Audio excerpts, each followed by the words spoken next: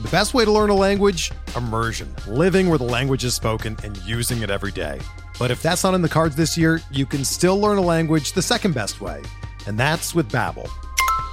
Be a better you in 2024 with Babbel, the science-backed language learning app that actually works. Don't pay hundreds of dollars for private tutors or waste hours on apps that don't really help you speak the language. Babbel's quick 10-minute lessons are handcrafted by over 200 language experts and help you start speaking a new language in as little as 3 weeks. Babbel's designed by real people for real conversations, and their tips and tools are approachable, accessible, rooted in real-life situations, and delivered with conversation-based teaching, so you're ready to practice what you've learned in the real world. Here's a special limited-time deal for our listeners. Right now, get up to 60% off your Babbel subscription at babbel.com/Blue Wire. That's 60% off at babbel.com/Blue Wire, spelled BABBEL.com/Blue Wire. Rules and restrictions apply.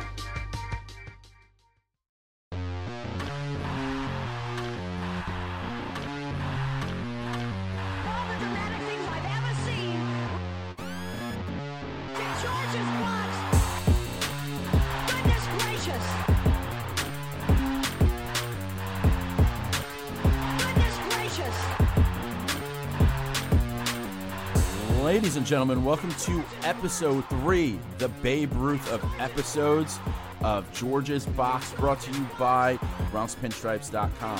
If you're listening to this because you found us through Bronx Pinstripes and the Bronx Pinstripe Show, you can hit pause if you want to. If you're on your phone, you don't even have to.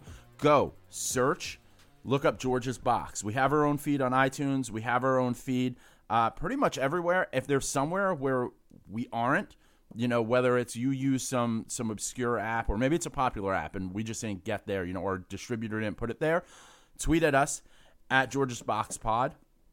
As always, I am your host, JJ. You can follow me on Twitter at Instagram at JJ from the Bronx, and I am joined by my co-host, Keith McPherson. You can follow him at Keith_McPherson. Keith, how are you doing on this beautiful Tuesday morning? I'm good, man. Good morning. It is freshly 9:30 Eastern time, 6:30 your time across the country.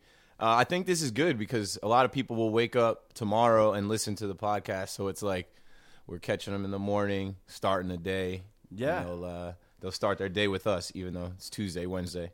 Yeah, I'm recording this from the beautiful Park Central Hotel in San Francisco, where I am for the week, and it's really not that beautiful. It's a decent hotel, but just for everyone's reference, we're doing this before Tuesday's game. So right now, we're looking at the 2-2 New York Yankees, your 2019 World Series champions, and it's been an interesting start to the season. And we're going to talk injuries. We're going to talk, you know, the 2-2 start.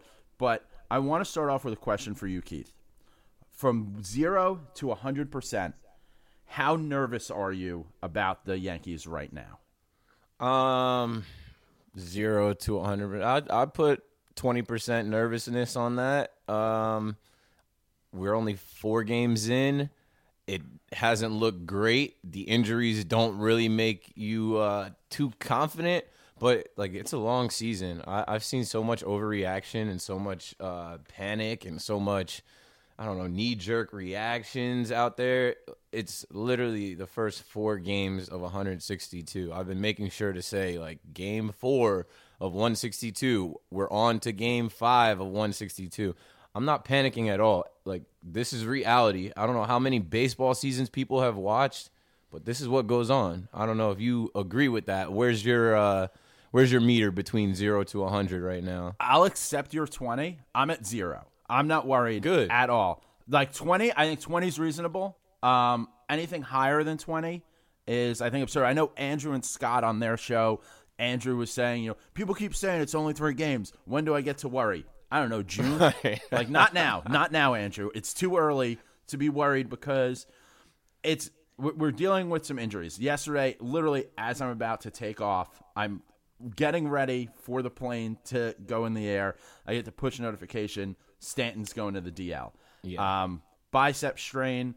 You know, he's on the 10-day. We're going to have to kind of reevaluate in a couple weeks and see, what the situation is. I've heard it could be 10 to 12 weeks if there's a tear in there, if it's not, just a minor strain.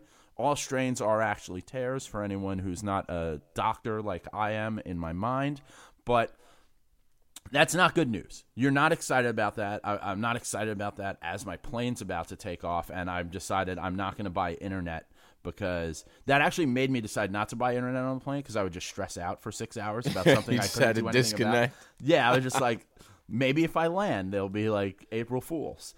Instead, I landed to Miguel Andujar also being on the DL with a labrum tear in his shoulder, or a labrum injury, possibly a tear, could be season-ending surgery. Bro, so hope not. When you see, let's start with Stanton. Let's kind of go through the day of you see Stanton is injured and he's going to be out for at least 10 days this early in the season. Kind of what are you thinking? How are you feeling then? I mean, I don't know. Both these injuries just pissed me off because they didn't have to happen. Like, Stanton got hurt chasing a pitch, like an awkward swing, chasing, I think, a changeup or something. It's just like, dude, Aaron he's Boone such a called muscle-bound guy, and, like, I understand, like, all that lifting, and, like, it's the start of the season, it's cold, and, like, I don't know, man. It just didn't have to happen. Stretch more. Maybe don't swing for the fences every single pitch. And then with Andujar, that was the dumbest play. That, like, he almost got thrown out at third, going back to third. And I think if he would have been out, that would have ended the game or ended the inning at the time. And I'm just like, yo, that didn't have to happen. Like, don't do that. And he ends up getting hurt. So, I don't know. That's the more frustrating part. Injuries are going to happen, but when they happen on preventable things that it's like you shouldn't have been doing that anyway, that's what really grinds my gears. Well, so when it comes to Stanton, it's kind of what I've said about our entire outfield. And, guys of that size are not built to just to be able to do what the body needs to do to be a baseball player, to play 162 games and, play kind of, a whole season like that.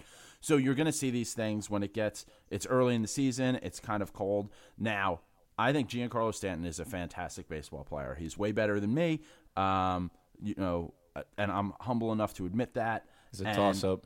It is. But I'm trying to stay humble. And I hate his batting stance and his swing. I hate everything about him at the plate. And I think you can tell when he is slumping. If you see he starts chasing that outside slider, anything on the outside, and his back foot goes out. He loses that back foot. When he's really mashing, his back foot's planted. I mean, it's Little League. When you're in Little League, they teach you keep your back foot planted.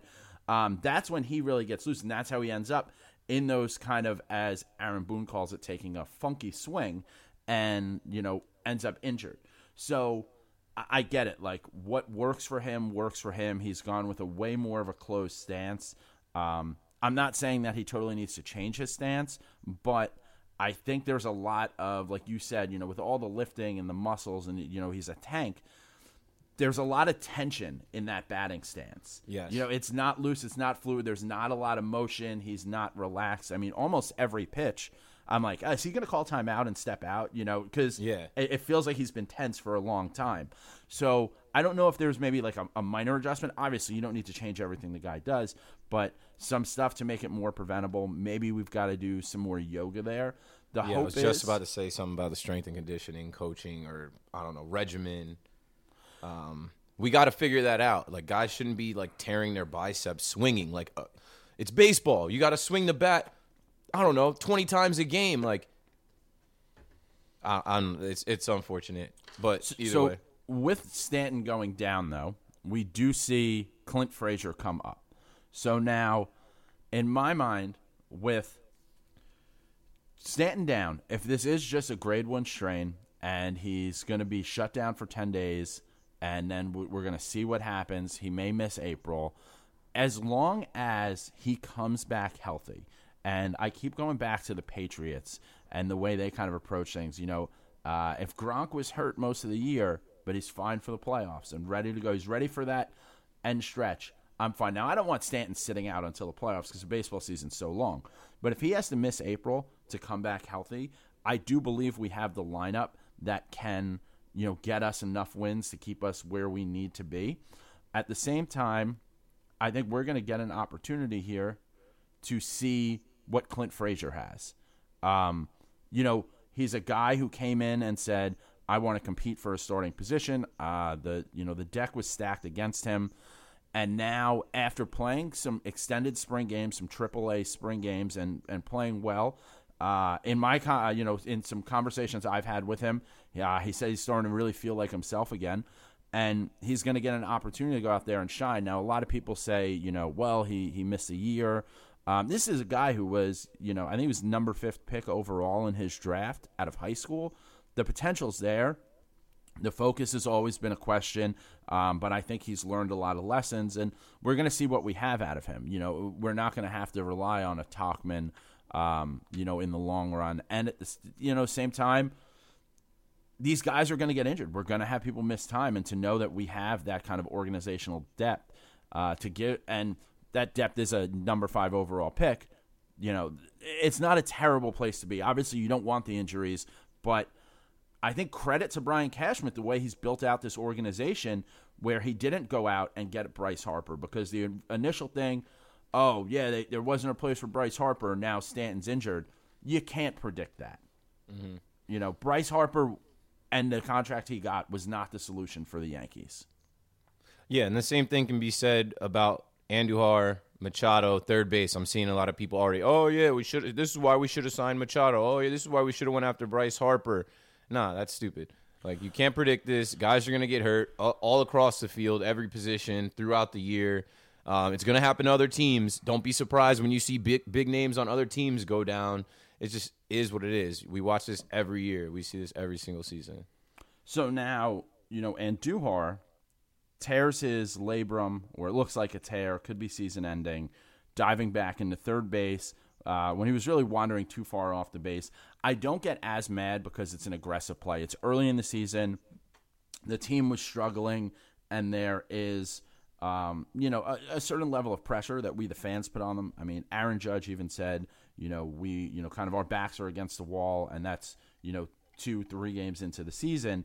That puts a lot of pressure on guys because Aaron Judge kind of is the leader. I am excited that he's taking that leadership role, but I don't really think their backs are against the wall, this early in the season. Luckily, and again, credit to Brian Cashman, we have DJ LeMahieu, who turns out is the best baseball player of all time. Yeah, he's looking like that in his spot with us. We're making him look, well worth the pickup and well worth the signing. Back to Andujar, I'm fine with the aggressive play. I'm not fine if that becomes the last out of the inning or game. Or I want to say the game could have ended if that was the last out. But either way, he doesn't. I don't know if we know for sure if he does or doesn't need surgery. I think they're leaning towards not having surgery because it's the beginning of the season. But that's not good to lose runner up to rookie of the year, my rookie of the year. And Giancarlo Stanton, the former NL MVP, in the same week. But shout out to Clint, shout out to Wade. Their sadness of not making the team only lasted for about a week. They get to come up. They get an opportunity very quickly. I think, kind of with Andujar, and it is a small tear there. For 2 weeks, they're going to treat him very conservatively, see if he's able to, continue to play with that in his throwing shoulder. It being his throwing shoulder is tough. It is his back shoulder on a swing, so I don't know how much that would impact his swing. But by having DJ LeMahieu, and, he is playing out of position, playing third base, but he kind of, he's an all-star without a position. Mm-hmm. It gives us the depth where if Andujar does have to go down for the season, he can come back next year, be totally fine. He can still have a great career under team control for a number of years, and we're not missing really that much because LeMahieu plays, I think, a little bit better defense. Even though Andujar has gotten much better with his defense, his bat's not the same as Andujar's.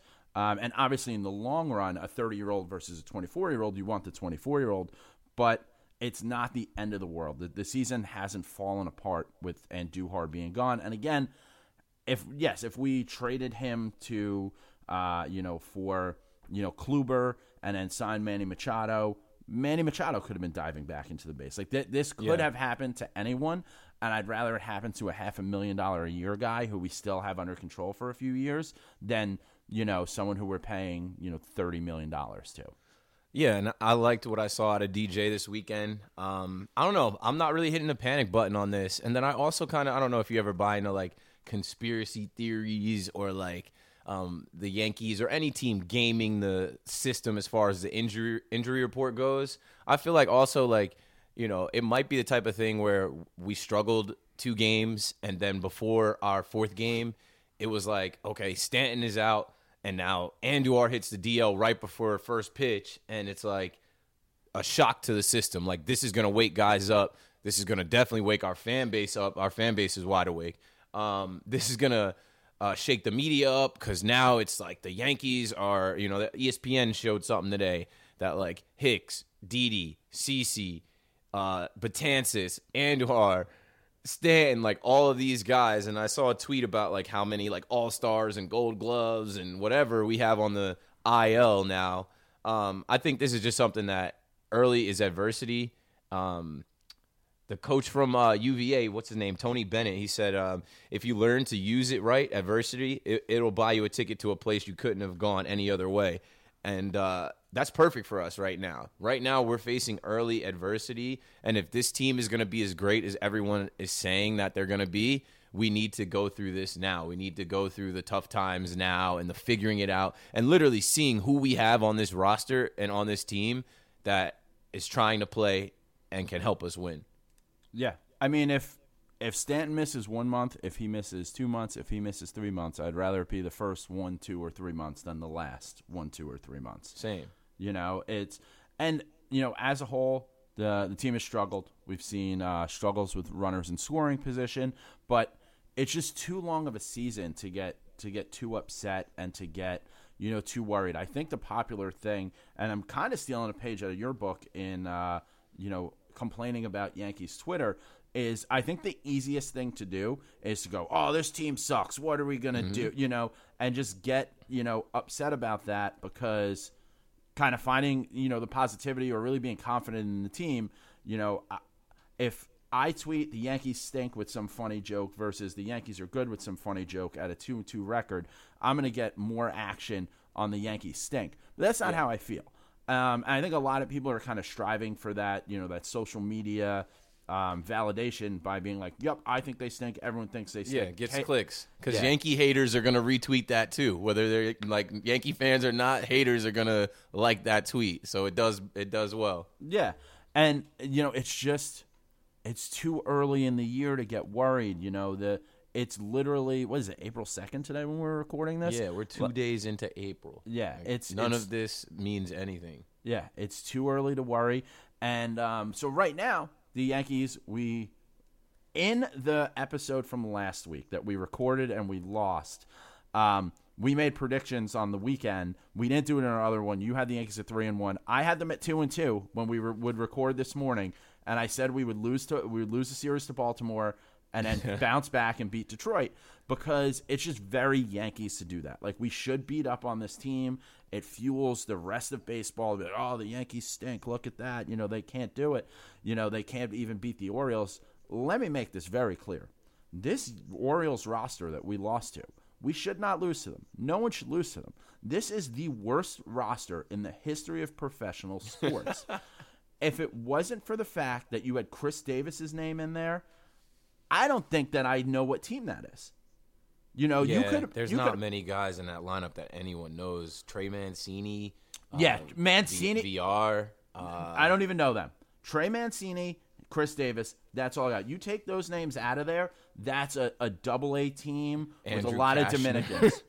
Yeah, he could have been in AAA for all I know. It's just not like, yes, we're not supposed to beat that team. We're not supposed to lose to that team, but you lose to them, that's why you play the games. Now, are we going to go out, are we going to lose when we play them 19 times this year? Are we going to go out there and lose 2/3 of those games? Hell no.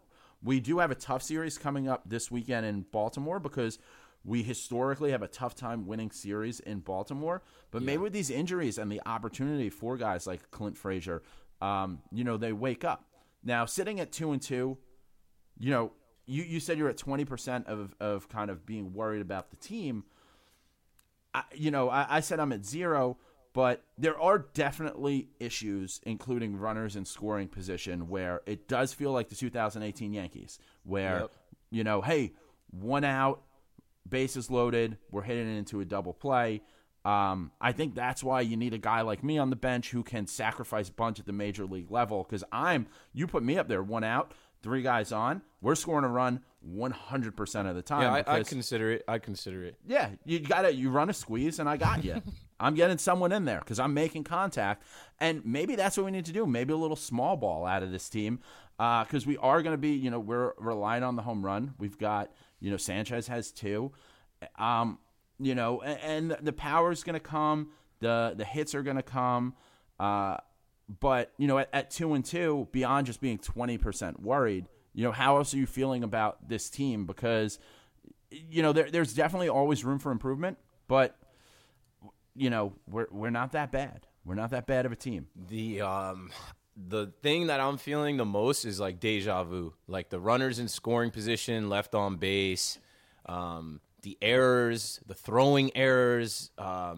It's just like the same themes like rearing their ugly heads again. Gary behind the plate, he's done better, and I'm a big Gary fan. I don't want to even add to it, but it's just like some of the same things that plagued us have carried over to start the season, and maybe that's good because maybe this team needs to say, "Hey, we're a different team this year. We gotta stop this. We've gotta nip this shit in the bud and play right." Like the first loss for me, it was like all errors, and then the second loss, it was like all just like not getting runs in. So you saw 2 sides of the coin: offense and defense, just not putting it all together against the Orioles, who gave us multiple opportunities, and then we gave them multiple opportunities. So I think it was just like opening day went so well. Opening day was like a dream. Opening day, like, I don't know, everything seemed like it was right. The stadium was rocking.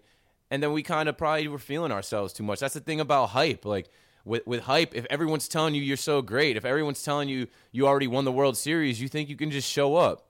Guys got to play, and every day is not opening day. Your thoughts?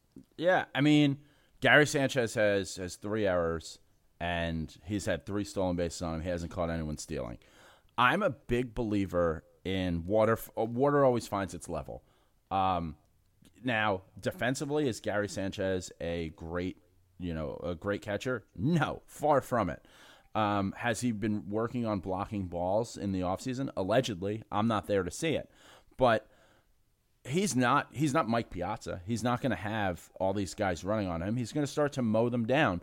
And you know what? If it builds a little confidence on the other side and people start to think, oh, yeah, we can run on Sanchez, it's not a risk at all, go for it. Continue to try that because he's going to figure it out. Again, I'd rather all this stuff happen early because if we start making errors in September, you have a limited amount of time to make adjustments. And if Boone has to say, listen, day off, we're having fielding practice, like I'd love to see that. Bring everyone in, make them work on their defense. Gary and Glaber, work on that second base throw, man. Work on firing that to a position, fielding it, putting the tag down. Like I feel like some of Gary's throws are on Glaber too. I'm waiting. I feel like Glaber is trying to do a bit of a Javi Baez. Like he's trying to get fancy with some of his tags. He's kind of olaying it. And we saw yesterday by doing that, he got his wrist slid into, and I think you could hear every Yankee fan hold their breath. Oh my God, that sucks too. With guys getting hurt, I'm watching these games, and then like Glaber almost gets his hand hurt. Judge dives for a ball, almost breaks his wrist. It's like watching car crashes. I can't watch like this. So hopefully we can stay healthy and guys just make the plays and don't put themselves at risk. I mean, everyone had flashbacks to Matsui with that Judge catch and breaking his wrist. At the same time, though, Aaron Judge is going to go out there. He's got to be a leader. He's got to lay out for that. Yeah, and it's a tough position to be in because you want to say, hey, let's just, play that for a single.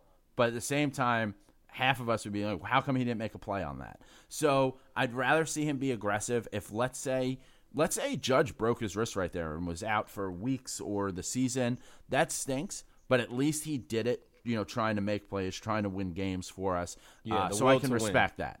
Yeah, I can respect it too. And that's part of Judge being Judge, and that's why he's polarizing, and that's why people love him. The home runs is one thing, but he's showing that, like, he can hit a double off the wall. He can make a web gem diving catch. Like, he's a complete player, or trying to show that he's a complete player. So I'm fine with it. It's just scary, man. It's like watching a scary movie, or, like I said, like a car crash. You're just waiting for the worst to happen. Yeah, I mean, every ball that's hit is now scary because you don't want to see another guy get hurt.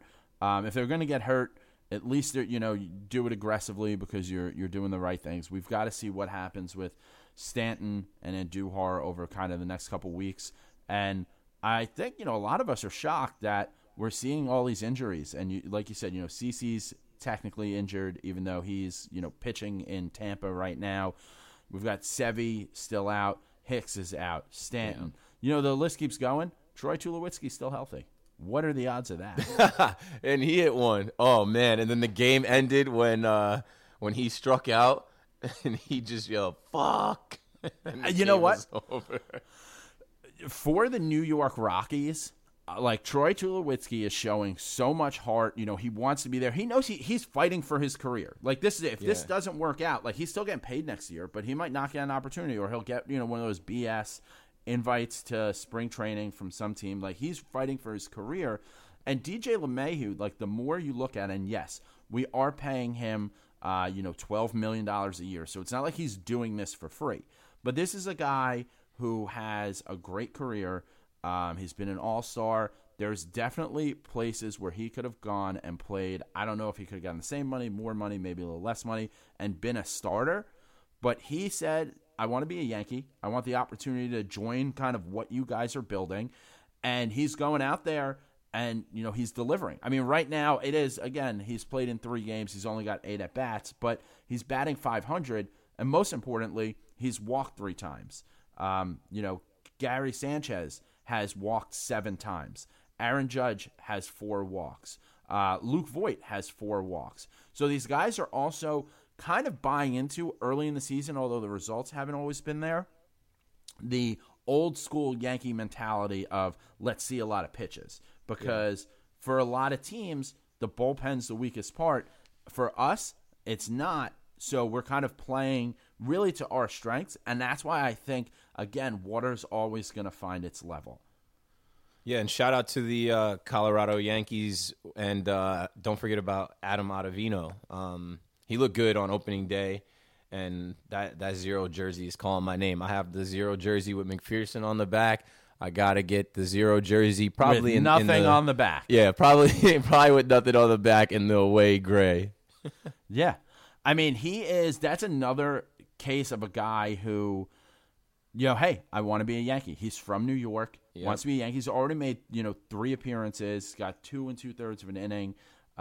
He's striking out 3 guys. Like, he's out there, he's battling, he wants to be here. And those are the guys that you want. And I think at the end of the day, everyone's overreacting. This team is going to figure out kind of what's going on. And I go back to, because I was too young for it. You were definitely too young for it because you were only like 12, or maybe even like 10.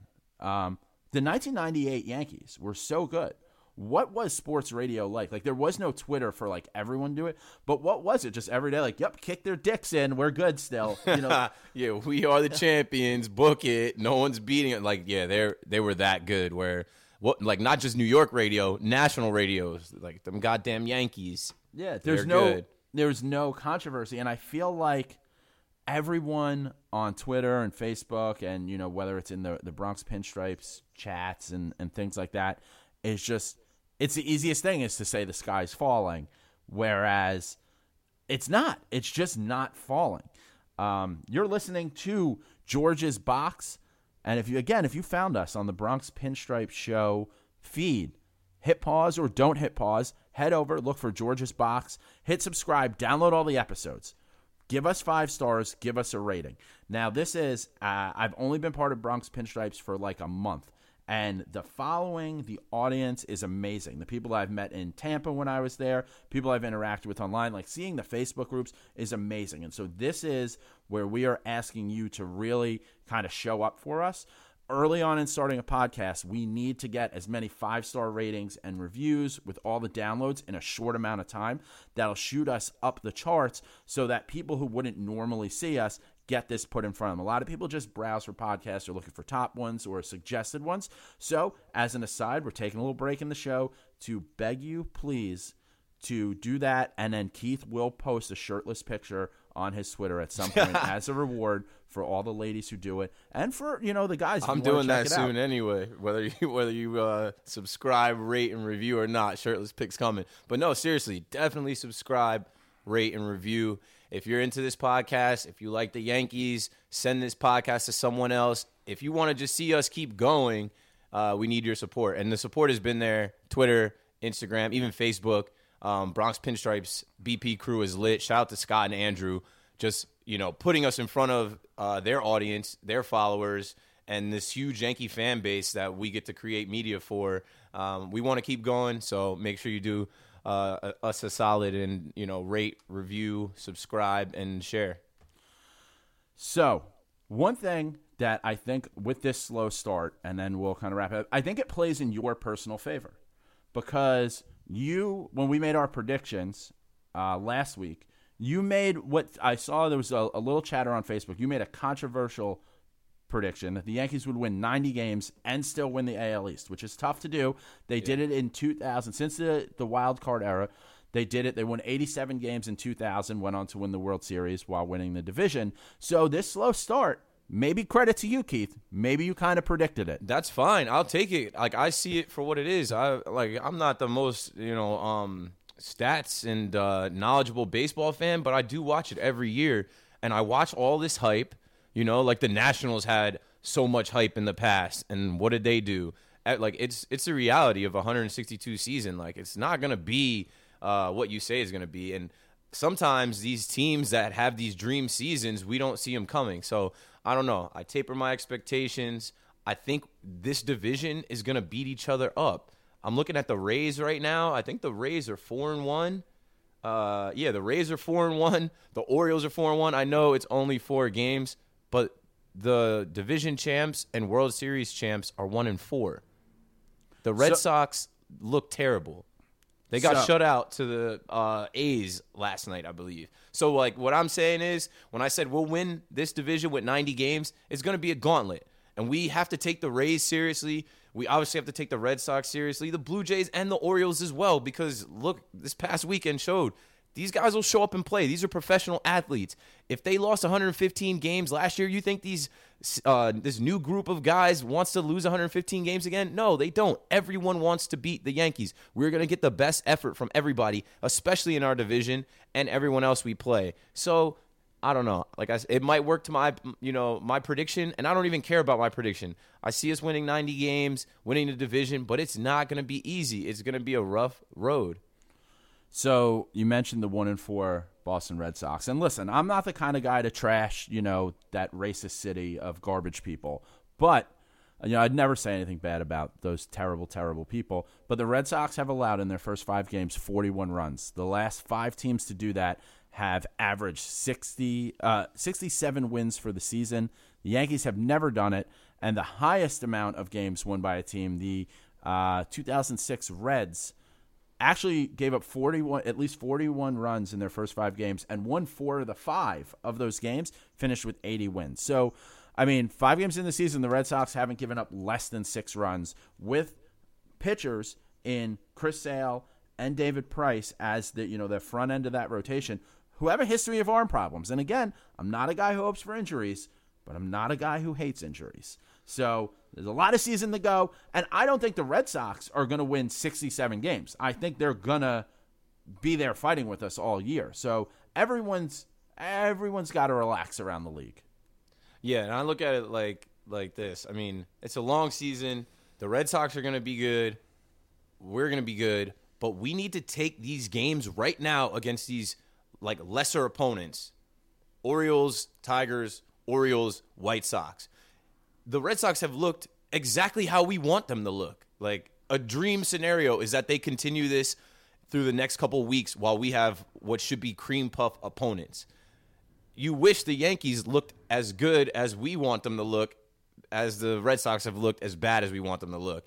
If they keep that up and we somehow can take advantage of these series we have against Baltimore, Detroit, and Chicago, we could be going into May like really feeling ourselves. And it can get warmer, and that's when we see guys loosen up and the bats really come out. And, hey, maybe like I put these conspiracy theories together. Maybe Cashman and the rest of the crew and the sabermetrics nerds and the analytics geeks are like, hey, Andujar and Stanton, put them on the IL. They're not going to heat up until May, June anyway. We'll be all right. Let's see what these other guys could do. It's a marathon. We're getting there.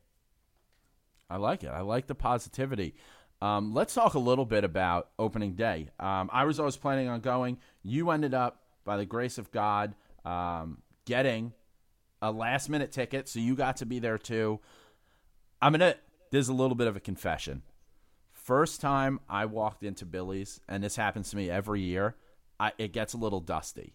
I start to like well up a little bit. Oh, yeah. I love being at Yankee Stadium so much, and it's a thing that, like, in the off season, it is when you do what we do and you're kind of making content around it. There is a bit of like, all right, well, now I got to kind of like gear up, because a lot of times, especially filming Stadium Meets, my web series that has moved to Bronx Pinstripes, out every Tuesday. So go look at Bronx Pinstripes on Twitter, Facebook, all over. Share that shit. Let's get those views up and let's get some sponsorship.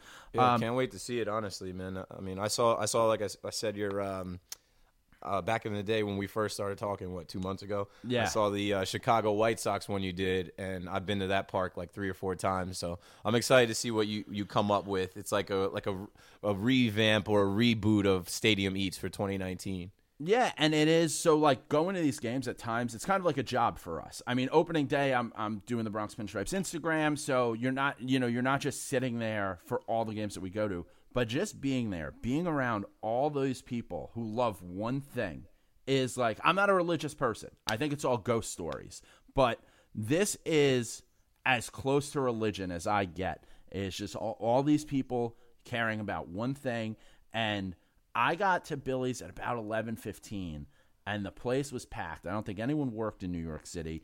I don't think any cops or firemen were working because they were all hammered at the game. And I saw someone get thrown out at 11:45 in the morning for being too drunk. You know, it's a beautiful experience. It was my wife's first opening day. It was my first opening day in a few years because I ran into some people who was trying to run around saying where I didn't go into a suite, so credit to me. But the energy's there, and it makes me – it's like a shot in the arm for the season. Kind of what was your opening day experience? Yeah, so like I lied on the last podcast. I said I wouldn't be coming to opening day, but it didn't sit right with me Tuesday night, Wednesday night. I just kept thinking about it. I'm like, I'm probably going to end up at this game. I'm probably going to figure out how to go to this game. And honestly, I had scheduled things around opening day where like I shouldn't have been able to make opening day, but through the grace of God and through the power of speaking things into existence, I was able to get there. So I'll try and make this quick. I had to drop my girlfriend off in Monmouth County at 11:45 on Thursday morning.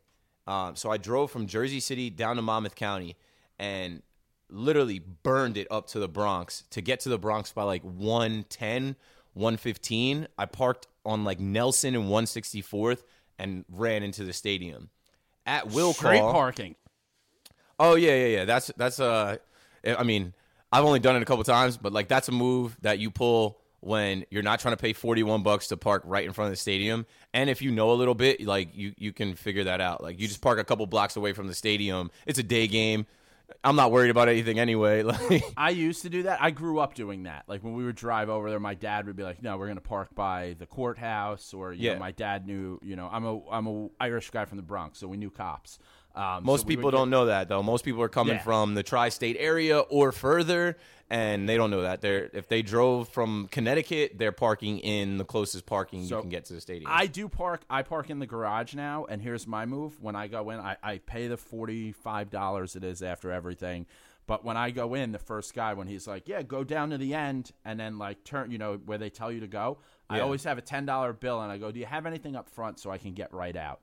And they just go, yep, you park right here. So no matter how bad it is, for $10, I save at least an hour of time. Yeah, because that traffic is a beast. I'll get to the traffic on my end. So shout out to my guy at Batista, and it's Batista and the I is a 1. I'm pretty sure he followed me through this podcast. I'm pretty sure we connected through Bronx Pinstripes and him listening to the podcast. So, like, on his Twitter, it says he's a Yankee season ticket holder. He got invited to the homecoming dinner the night before the game and got an extra ticket for the game in section 128.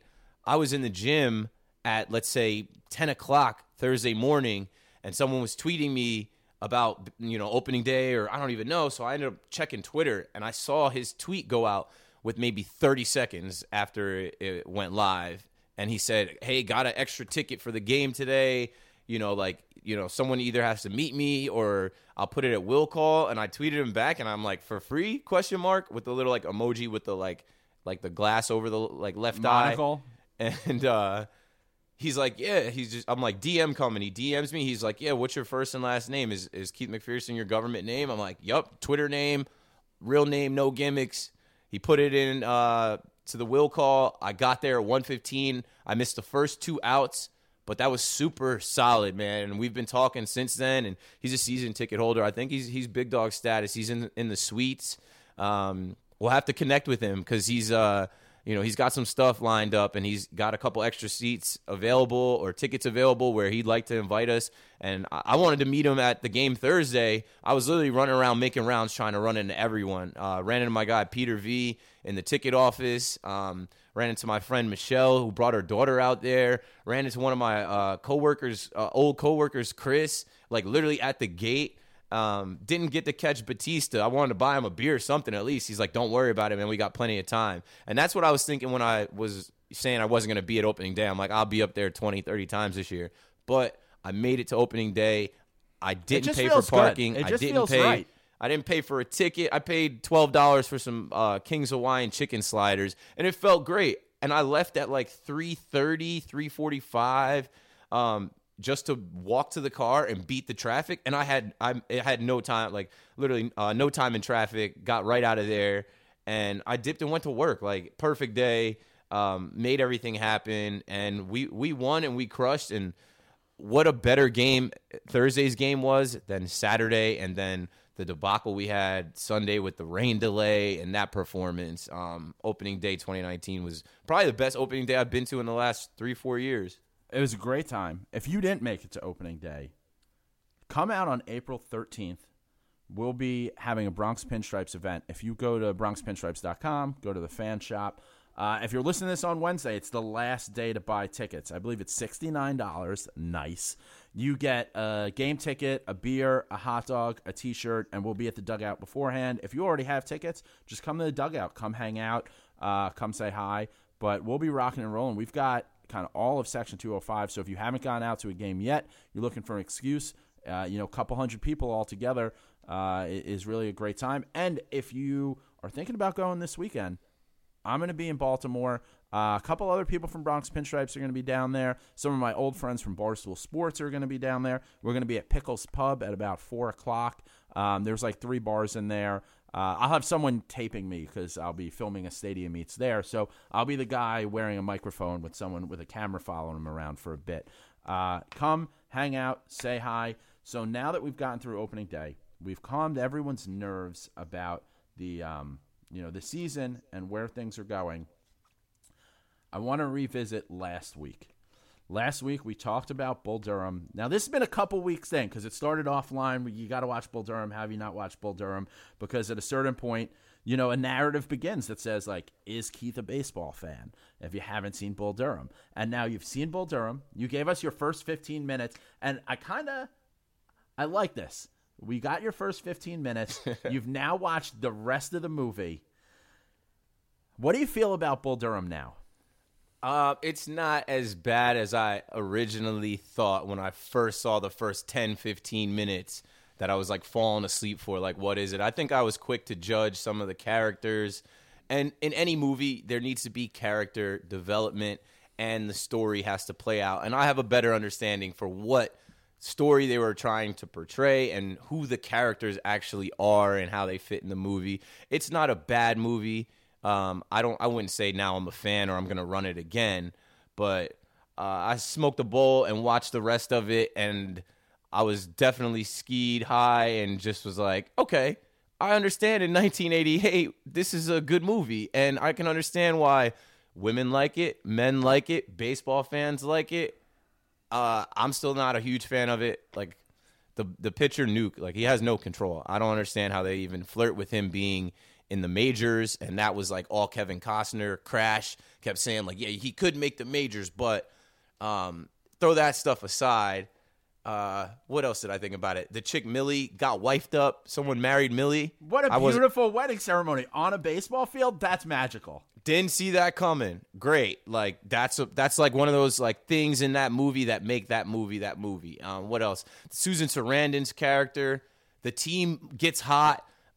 Crash is leading the league in homers. They're on a winning streak, and the winning streak isn't good for her because she's not getting any. She's not having sex with the Nuke guy because it would mess with the streak. So she was kind of fiending a little bit. I like that. I like to see her character go from like this like empowered woman picking a guy to sleep with, and then like I think the first night that she chose between Crash and Nuke, she like read poetry to him, so she like held out. So I got to take my initial thoughts back. I thought she was a prostitute, straight up. I thought the movie was coming in and it's talking about her being a prostitute.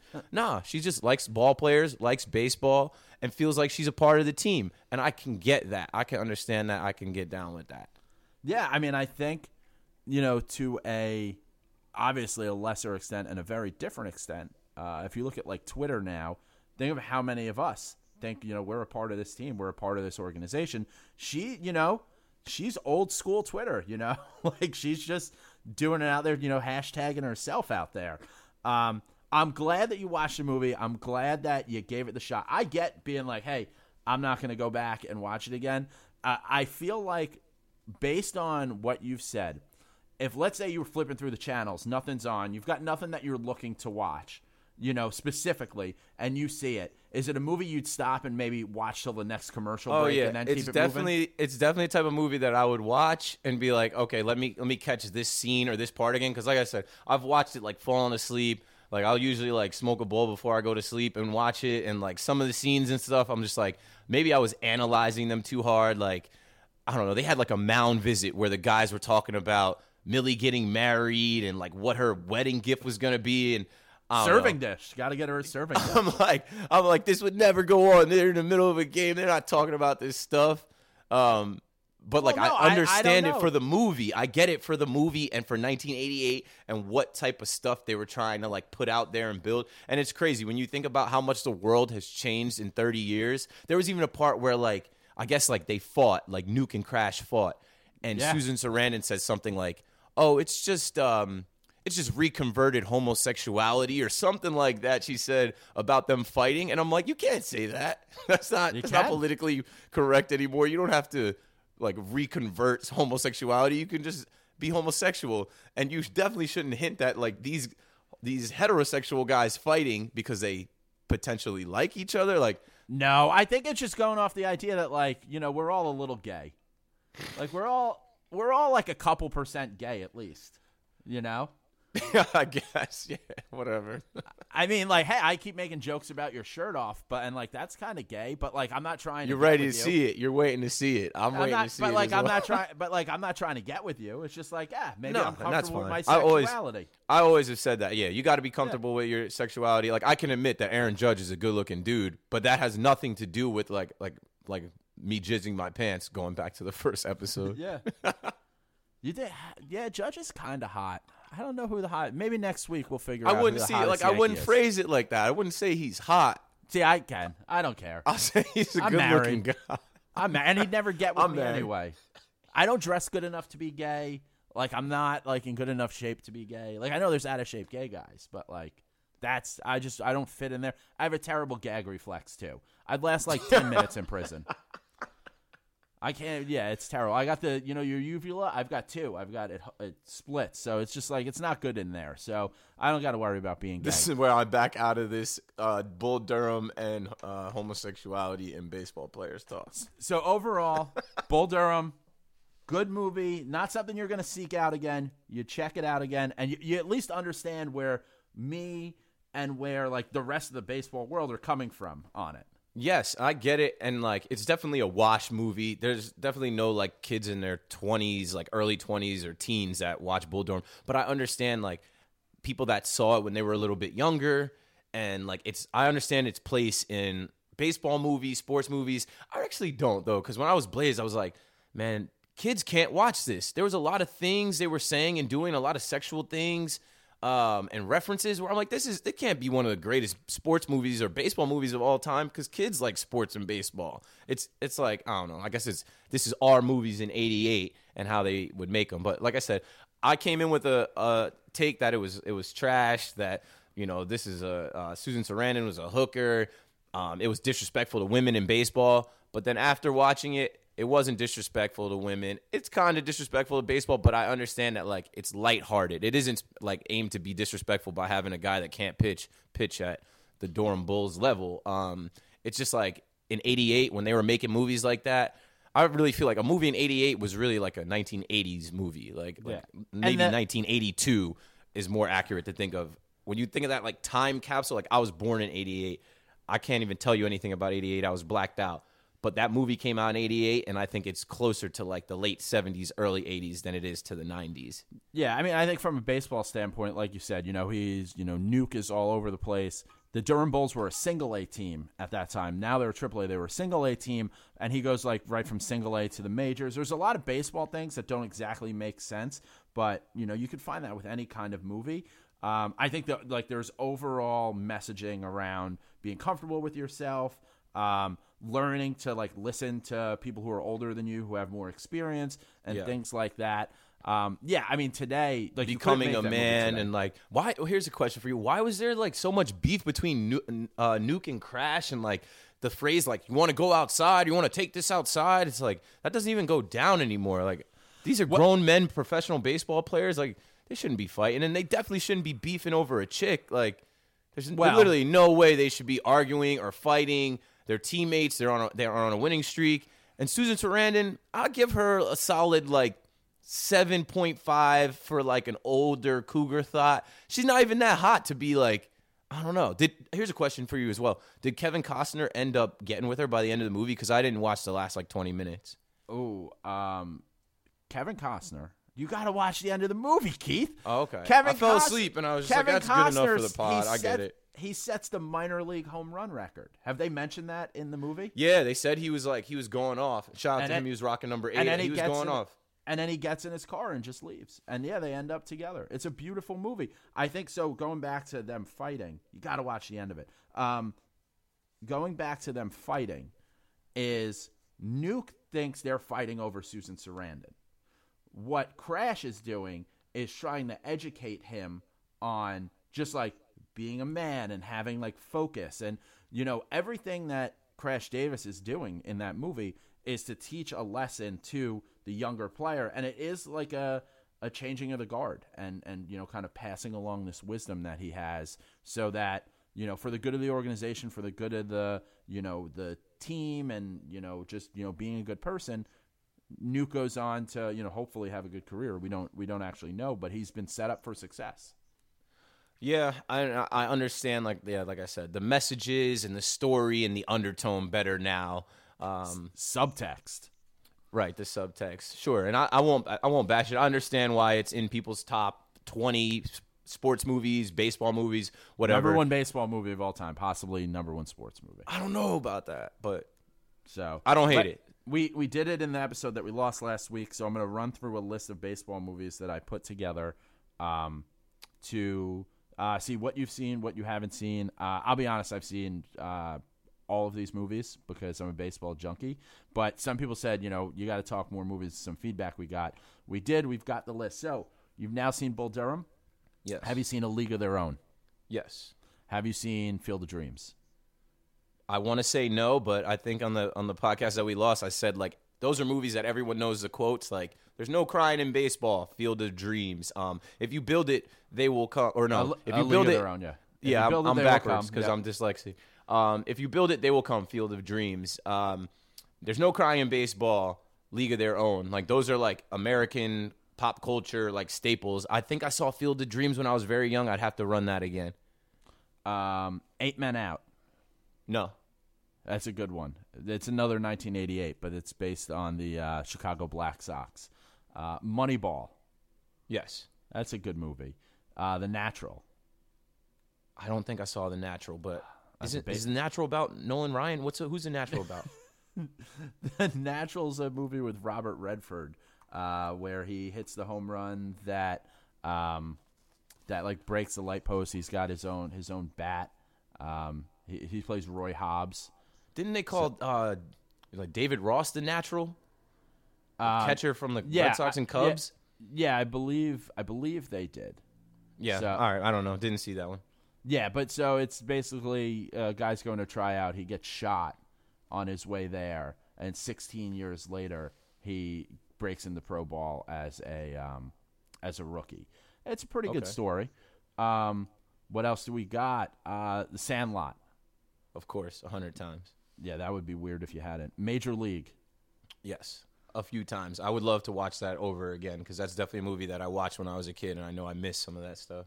Have you seen like the other major leagues, like Major League 2? Major League 3 back to the minors is dog shit, but Major League 2 is all right. Yeah, I feel like back in, I don't know what year, like TBS used to run them, TNT used to run them, and I would always just like have it on in the background if it was on. Yeah, just a great transition from 1 to 2 of Wesley Snipes turning into Omar Epps to play the same character. Yeah. Bad News Bears. Bad News Bears, both versions. Yes, the old version I like better than the newer version. That one was that movie's hilarious, and then like everyone has been in that little league baseball team situation. So yeah, I've seen both of those.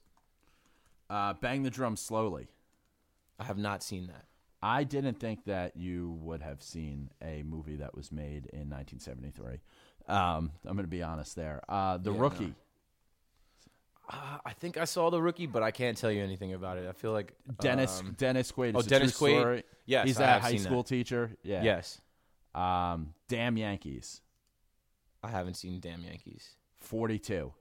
42. I saw it in theaters. Yes.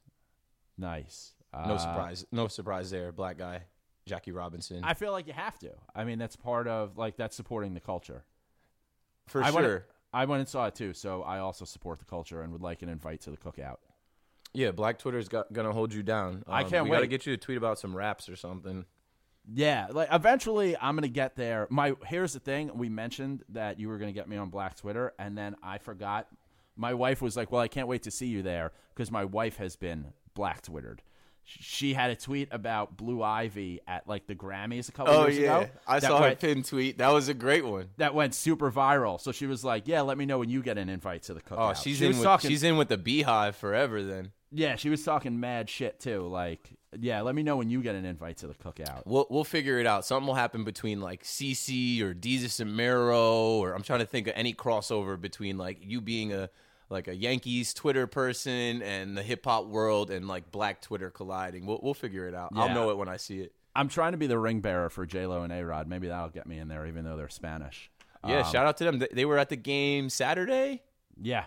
Yeah, I think they're at that game Saturday. Good for J-Lo and A-Rod and Jose Canseco. Bingo Long Traveling All-Stars and the Motor Kings. You definitely haven't seen this. Nah. 1976, Richard Pryor, James Earl Jones. It's about Negro League barnstorming. Funny, very good I movie. would watch that, though. That's another one for the culture. Rookie of the Year. Yes. Now, this is probably the most for the culture movie, Mr. 3000. Shout out to Bernie Mac. Yeah, I saw it. Rest in peace, Bernie Mac. But, like, I don't know. That was kind of cheesy and not the best baseball movie. I've probably seen it like 20 times. It's not a good movie, but I love Bernie Mac. For some reason, I've just always found Bernie Mac to be the funniest person. He's got the greatest personality, and he can say anything, and it's funny. I've seen every movie except for his last one because I don't want to let him go. I feel you. So I've Yeah, still got he one crushed out there. Kings of Comedy, and I used to work at MTV too, and we would run the Bernie Mac show like every weekend, and I would just watch that all the time. Yeah. Angels in the Outfield. Yes. Shout to Tony Danza. 61. Yeah, and a lot of people were saying like 61. I don't know how we got 61 compared with Bull Durham on Twitter, but a lot of people were saying like 61 was way better than Bull Durham, and I agree. Yeah, I think that's a terrible opinion by you and a lot of people. 61's a great movie. Bull Durham's a better movie. Well, 61 is based off of a true story, real events, and we're Yankee fans, but I mean, Bull Durham's loosely based off stuff. The writer and director played in the minor leagues. So yeah. But I'm done bashing Bull Durham. I give it a thumbs up. You said it was what on Rotten Tomatoes? Like it was like 94? 97. Yeah. So yeah. I can't be in that 6%, 3%. Cobb. I haven't seen Cobb. Tommy Lee Jones plays Ty Cobb, an old racist who murdered 2 people. A lot of people forget that. And they show that in the movie, like him being a racist and him. Him like, being a racist, yeah, like he was a notorious racist. He used to sharpen his spikes so that if he was sliding in, he slid spikes high with them sharpened and would just get it right in your leg. Real piece of shit. That's Got away with assault. 2 murders. Yeah, so his assaults were minor. He was killing folks. Yeah, he got away with 2 murders. For the love of the game. I don't think I saw that. That's no. Kevin Costner just loves baseball movies. Yeah, he is just a baseball guy. He just has a look of like a ball player. I'm a big. I buy into the conspiracy theory that Kevin Costner was in Baltimore around the time of Waterworld and had sex with Cal Ripken's wife, and Cal Ripken caught them, and then that's why in the middle of Cal Ripken's streak there was a game where all of Baltimore had power, but the stadium itself didn't. And so there's a conspiracy theory out there that he caught Kevin Costner and then he just wasn't going to play and was going to break the streak. So the Orioles faked a power outage. But all sides have said it didn't happen, but I like to think Cal Ripken's streak is phony. There's got to be some truth to that. There's got to be some truth to that theory. Yeah. It didn't just come out of nowhere. It could have been a cuck situation. Cal needed a bull, and there you go. He got. Back then, there was no location services. There was no Instagram lives or anything to tie you to where you were and what happened. So we can't prove it wrong, and we can't prove it right. So maybe. Have you seen Trouble with the Curve? No, I haven't seen that. Clint Eastwood, Justin Timberlake. It's an all right movie. I like everything Justin Timberlake does, especially Jessica Biel. I like when he does her. Fever Pitch. No, I haven't seen Fever Pitch, but it's funny you just dropped that Jessica Biel. I have seen Summer Catch. That's a great one. All right. Well, that's what I was going to wrap up with. So, yeah, you've seen Summer Catch. How about Little Big League? Yes. Starring Ken Griffey Jr. robbing a home run. Yeah. And Hardball, did we say Hardball? No, I was going to get to it. Hardball. I mean, that's for our generation. It's, if the you're... Cucumbas. Yeah, it's tough, if you're younger than us. If you're like in your early 20s, like you don't know what it's like to tear up when G Baby dies. Spoiler. Yeah, that hits, man. R.I.P. G Baby. Keanu's finest acting role. Keanu Reeves was like dodging bookies back then. Like, bro, just now he would have just been on DraftKings. It was just, it really is just Mighty Ducks with baseball. Yeah, it just definitely took something from Mighty Ducks. Because it's literally the same movie. The Mighty Ducks is hockey, so it's in Minnesota. So aside from like 2 kids, like they're all white because it's Minnesota. This is baseball in the inner city. It's the same thing, forced into this role. How about The Babe starring John Goodman? No, I think I don't know. I think I watched some of that. I need to finish that. I think that was on like HBO Go for a little while. I think it was. It's a pretty good movie. I love John Goodman, but him playing Babe Ruth, like it was unique because it came out in 1992. So you hear about Babe Ruth, and shout out to the Babe Ruth episode 3 you're listening to, and it was just kind of an interesting, like all you hear as a kid is Babe Ruth's the best baseball player ever, but then you got to see the like beer and hot dogs and womanizing and all that stuff to fully understand what a true hero he was. Legend. And then last, The Scout starring Brendan Fraser as Steve Nebraska, who is really Shohei Ohtani. He can hit. He can pitch. I haven't seen that.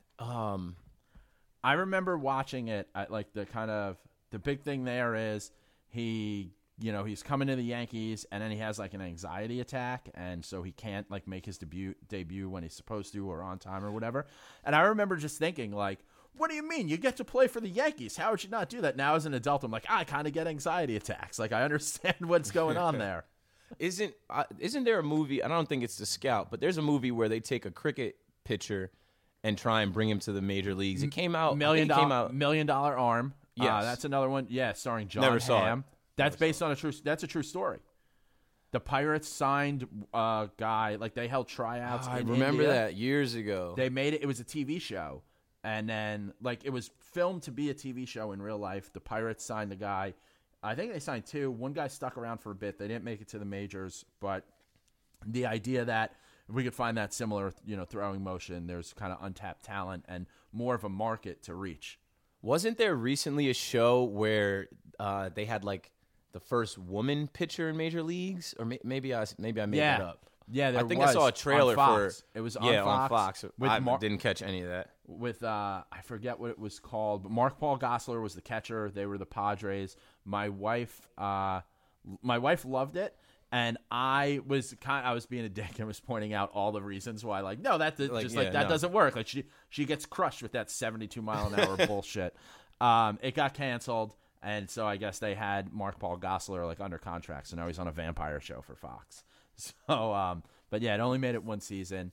Yeah, I mean, there's a couple of. I'm sure we definitely missed some movies. I just kind of threw together that quick list, but I'm glad your opinion on Bull Durham's turned around. If you haven't seen it, I would say go watch it. It's a good flick. If you got some downtime, maybe you're smoking a bowl, whatever you got to do to get where you need to be. The tough thing about going back and watching movies now is there's just so much content out there. It's like, how can I rewatch something when I've got a billion things I haven't seen yet that I need to? Right. Right. I'm watching way more interesting stuff is out there. Like that was a problem with me. I was like falling asleep on it, or I was like I'm not about to watch this. There's so many other things on Netflix besides Bull Durham, but it was like a homework assignment for me, so I got it done. Dude, I'm glad you did. I'm glad you were open to it. So, I mean, that's what we got for this week. The Yankees, things aren't that bad. We're going to be all right. If you're in Baltimore this Saturday, come to Pickles. I'll be there 4 o'clock on, drinking beers. Come out on April 13th. You got to buy a ticket today if you're listening to this on Wednesday. If you want to be in our package. If you already have tickets, just come to the dugout. We're going to be at the dugout before the game. It's going to be a lot of fun. If you see Stadium Eats, retweet that shit. Share that shit. Give me some feedback. Tell me what you think. There's a short version on Twitter. There's longer on Facebook and YouTube because of the rules on Twitter and whatever.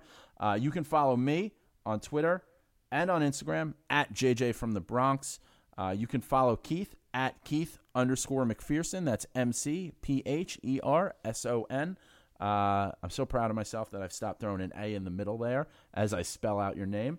Yeah, you got it down now. Keith, what do you got for the people? Let me see. A couple of things to wrap up. One, now we're out on our own. We got our own feed. Definitely rate, subscribe, like, share. Do everything that you can to support, and we'll do everything that we can to deliver every week.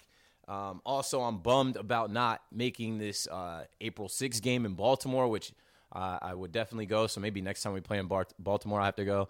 I'm bummed about not going to the first Bronx Pinstripes outing, but you guys have seen me host the Instagram story. I usually hit 3 or 4 of them, and it's lit, man. The thing about Bronx Pinstripes, it's cool to have a Yankees Twitter account with thousands of followers, but it's cool to have 50,000 followers under Bronx Pinstripes and be able to get them to connect together in real life, to put faces to names and, Twitter handles to real people and link up at the stadium and literally put fans together.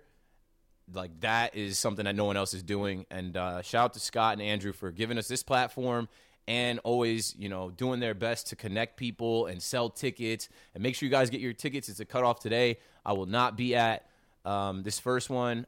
I'm headed to Coachella, but after Coachella, I will probably be at everyone after that, and then I'll probably be at the the games every other week, if not, once a week, and I'll see a lot of people over the course of this season. So, speaking of Scott and Andrew, we did get one question on Twitter. I asked if anyone wanted to know. Someone wanted to know who would win in a tag team match, us versus Scott and Andrew. I got us, man. I got us. What else am I supposed to say? I have a whole theory here. Because you work out a lot, if you can take Scott, and you got to remember Scott's 38. He's seen some shit. He's got dad strength. But if you can handle that, and I saw when we were in Tampa, we got drunk, and I said to Scott, it was really the first time I really hung out with him. I'd met him a few times. I was like, "You got some shit in there, Scott. I could see it in your eyes. You've got a fire." So if you can handle that, I think I got Andrew, because I just Andrew doesn't seem like he wants to fight. I feel like if I could lay on him and tap him out. I got weight on him. He's got reach, but I feel like when it comes to physical altercation, there's a lot of quit in Andrew. We'd have to get our cartoons to do a celebrity death match. We would never fight him in real life. We could never figure out who would win that. But I would laugh at the cartoons from our George's Box cover versus some cartoons for Andrew and Scott going at it. WWE style. For a price, I'd fight them. But you got anything else for the people, or is that all? No, man. Don't be all doom and gloom, Yankees fans. We've got a long season ahead, and we're going to be just fine. We have depth for a reason. We have guys ready for a reason. But we got to go out there and compete and do what we're supposed to do. That's why you play the game. So buckle your seatbelts. We're in it now. Think positive. We'll be just fine. Look us up. George's Box. Subscribe. Download all the episodes. Rate us 5 stars. Leave a comment. Do that all today. Do that today. Help us out. This has been the George Herman Ruth of Episodes, Episode 3. We'll see you at the parade. Goodness gracious. George's Box. George's Box. George's Box. George's Box. Goodness gracious.